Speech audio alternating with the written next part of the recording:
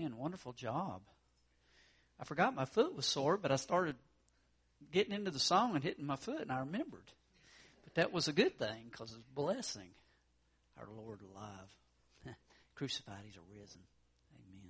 Amen. We're in Luke 24 this morning. I want to read the first 12 verses. And the title of this message sounds a little strange, but it's Empty Promises That Are Full and Fulfilling. And so turn me to Luke 24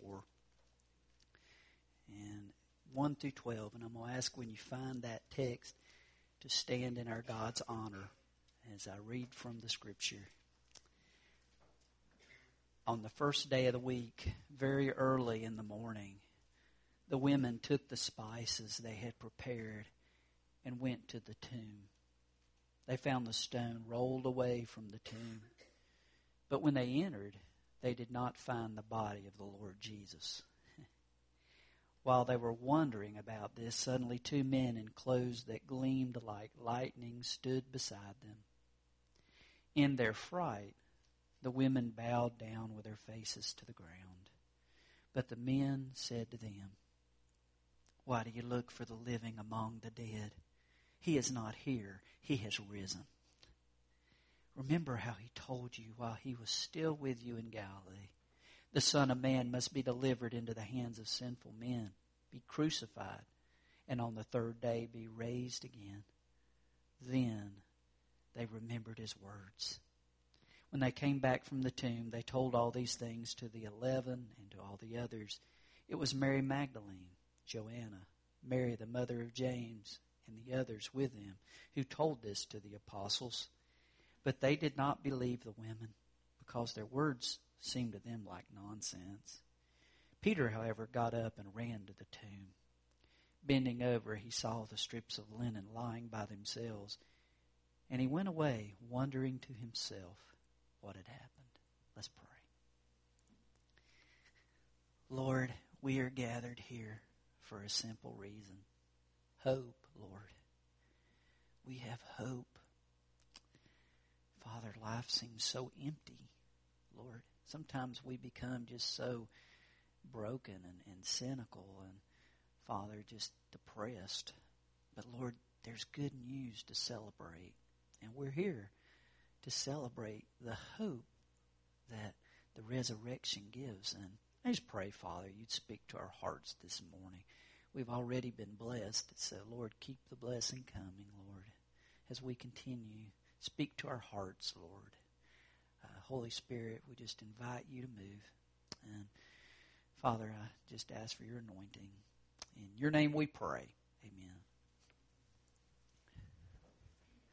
All around us, it's easy to spot empty promises. You know, I think of some of the advertising and commercials I've seen. You know, out on the beach, you got all these people, and they're having a big time, having a huge party, guzzling lots of beer. But yet I don't see any beer guts. And, you know, you don't hear about people who are broken over poor decisions that happen from guzzling too much beer. You see some of these Axe commercials that promise attraction to that other person. You know, wow, those girls are going to fall over you when you spray that Axe all over you guys. And it's so funny because Cindy can't stand the smell of it. But anyway, empty promises. And then those who come in those encounters that promise so much, and some end up with broken lives. Not what they expected. Not what they had hoped for. And then, you know, there are those products. Man, if you just buy this, you're going to be happy. You're going to be fulfilled when you buy this. This will just turn your crank, as we used to say where I grew up. You know, you'll be so fulfilled. And then you buy it. Man, it's great for 2 or 3 days. Next thing you know, you set it in a corner. And then after 2 weeks, where did I put that thing?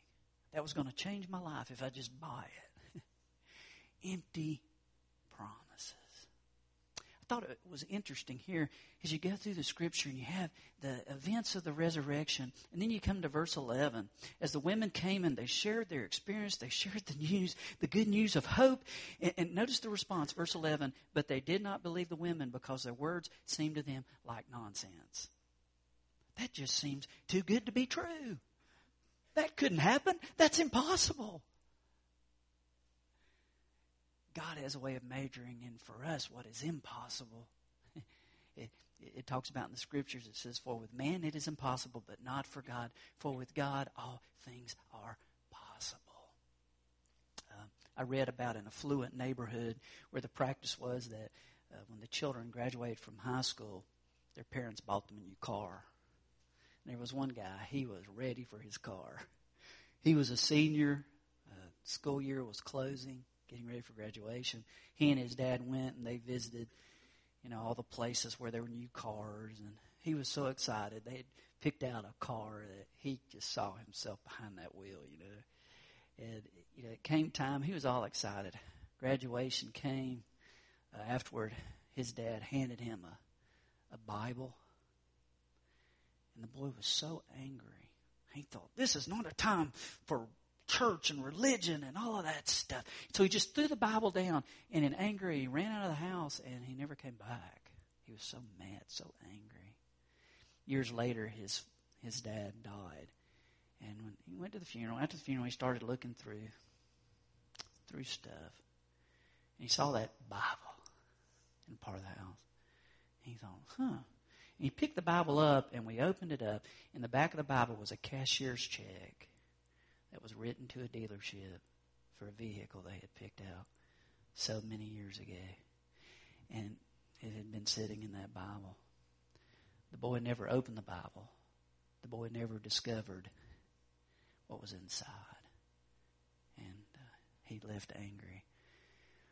I'm afraid there are a lot of people out there as they look at church, as they look at religion, and they say it's all empty. They look at this, they just say, this is, it's just a book. So they don't open it up. They don't look inside. But inside, guys, is a treasure worth far more than a set amount written on a cashier's check. It's a treasure of hope. It's a treasure of God. It's the good news that what we could not pay for, He paid for in full. And that's what I want to look at this morning. And it's kind of interesting because, like I said, I want to look at empty promises of what's empty, but yet it's full and it's fulfilling. 3 empty promises that are full and fulfilling. And the first one is an empty cross. Those ladies, the group, they got up that morning and they headed to a tomb. They were brokenhearted. They were crushed. Because they had watched the suffering of Jesus. They had watched Him be beaten. They had watched Him be rejected. They had watched Him carry His cross. They had watched Him crucified. They had watched Him say, Father, forgive them, for they do not know what they're doing. And then saying, into my hands I commit my spirit. It's finished. They watched all of that, the body being taken down from the tomb. It was a horrible time. As they headed up the mountain, imagine this, as they headed up, it's over a half-hour walk, as they head to the tomb, and they come up on a hill, and when they turn and they look in the distance as the sun is coming up, they still spy 3 crosses as the haunting memory comes back. But fix your imagination, fix your eyes upon that cross in the middle.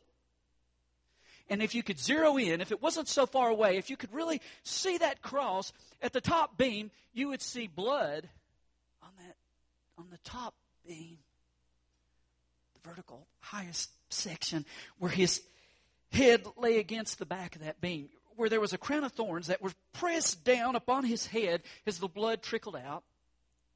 And then you move down in that main beam in the center, as its blood soaked because of His back, as He was whipped with that horrible whip that had glass and broken bone in it, that just tore His back to shreds as it was up against the cross. And then you come out vertically on the ends of that bar, that beam, and it's blood soaked as you're reminded of the nails that were driven in His wrists to hold Him to the cross. And then as you move down that cross to the bottom, where His feet were nailed to the cross, through those bones in His ankles. And you're reminded, as they looked, they're reminded of what had happened, how horrible it was, and now it was an empty cross. And yet for us, it's a picture of forgiveness. See, what do the Scriptures say? The Scriptures talk about We have a problem called sin that separates us. It says, for all have sinned and fall short of the glory of God. It says, for the wages of sin is death. That's what we deserve. That's what the Bible says. We are all mess-ups. We're all screw-ups. We've all missed the mark. We need someone to help us. We need someone to pay a price for us that we can't pay. And that's Jesus. You see that empty cross, as you look at it, it's a full and fulfilling promise in that what it shows us is that there was a perfect sacrifice made. And that's Jesus Christ. You see, the cross was empty, but the work on the cross is full. And it's fulfilling as it brings us hope. An empty cross. I love it. Romans 5:8 says, for God demonstrates his own love toward us in this, that while we were still sinners, Christ died for us. He didn't wait till you got it together. He didn't wait till you started making good decisions. He loved you, died for you, met you right where you were. He saw your condition. That's our God. He gives that hope. Secondly, go back to our ladies, to our small band as they move up, walking toward the tomb. They didn't expect to find, of course, what they saw. In their minds, they thought, well, how are we going to get in there? There's guards around the tomb. There's this big boulder that's sealing the tomb. How are we going to get in there? But then when they arrived, what they saw was just amazing. The stone had been moved. It had been rolled away. They were able to go actually into the tomb. They were actually to walk there. And what they saw, they were angels in dazzling glory. And they shouted, hey, he's not here. He's alive. He is risen.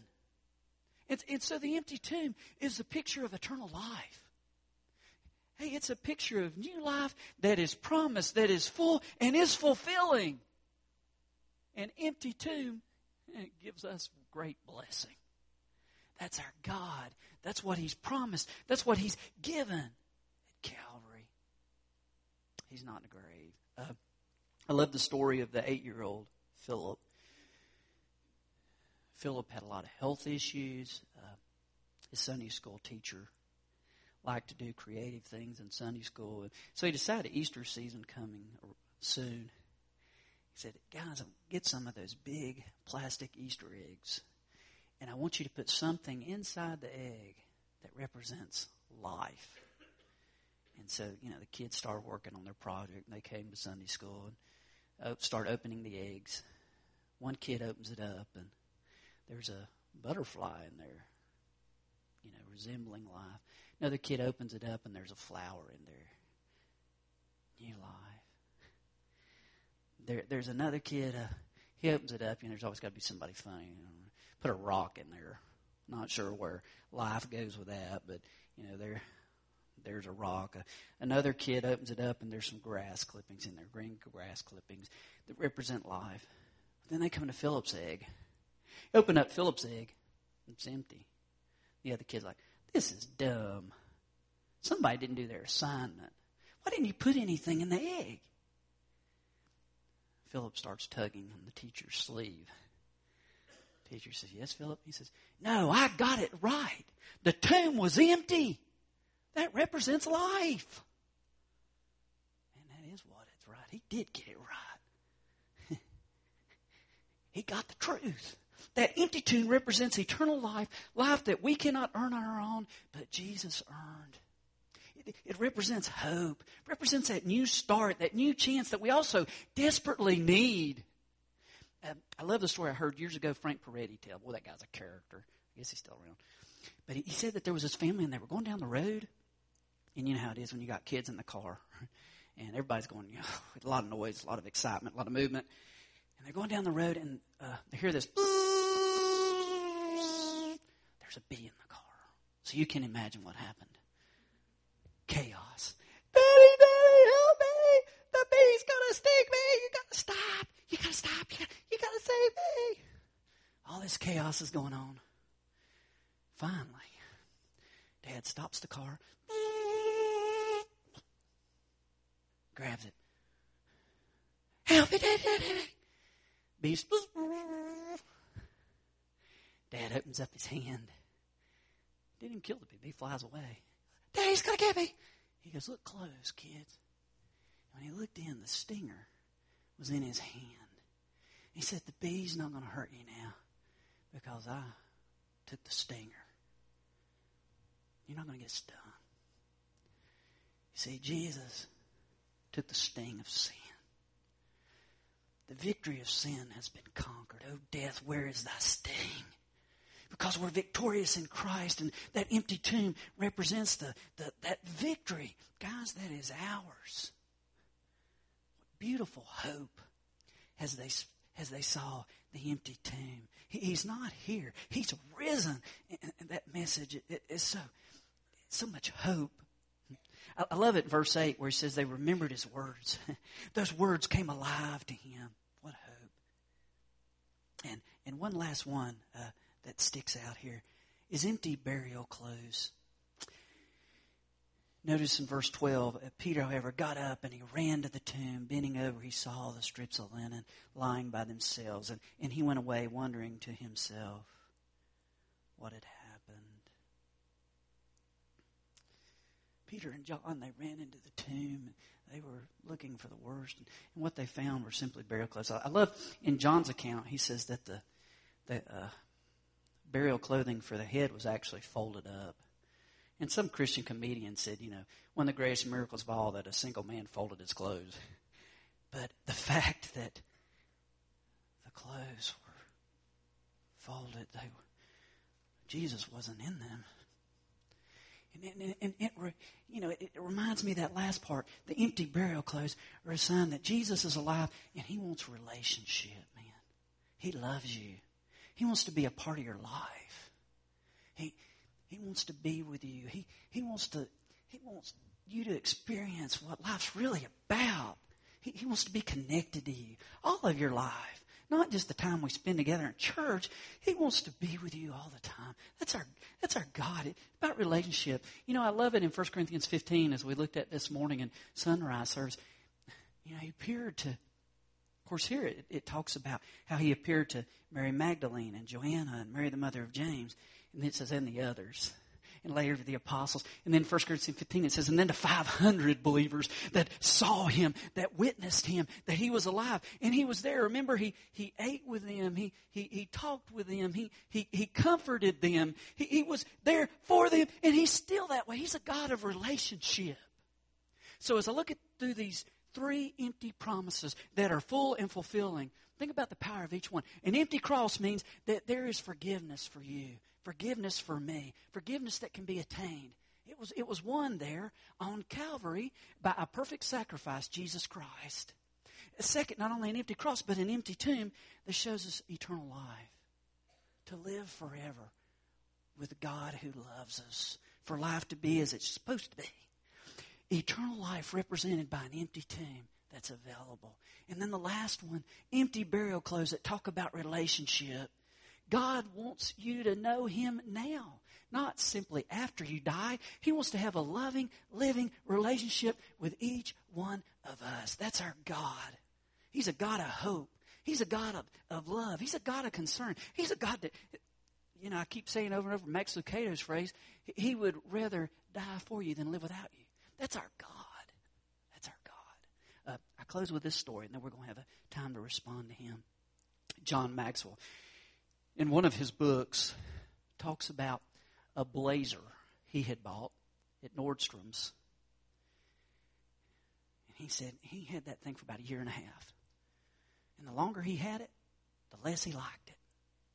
Matter of fact, after 1.5 years, he thought, this is the ugliest blazer I've ever owned. I hate the color of it. And not only that, it attracts lint. Can't keep lint off of it.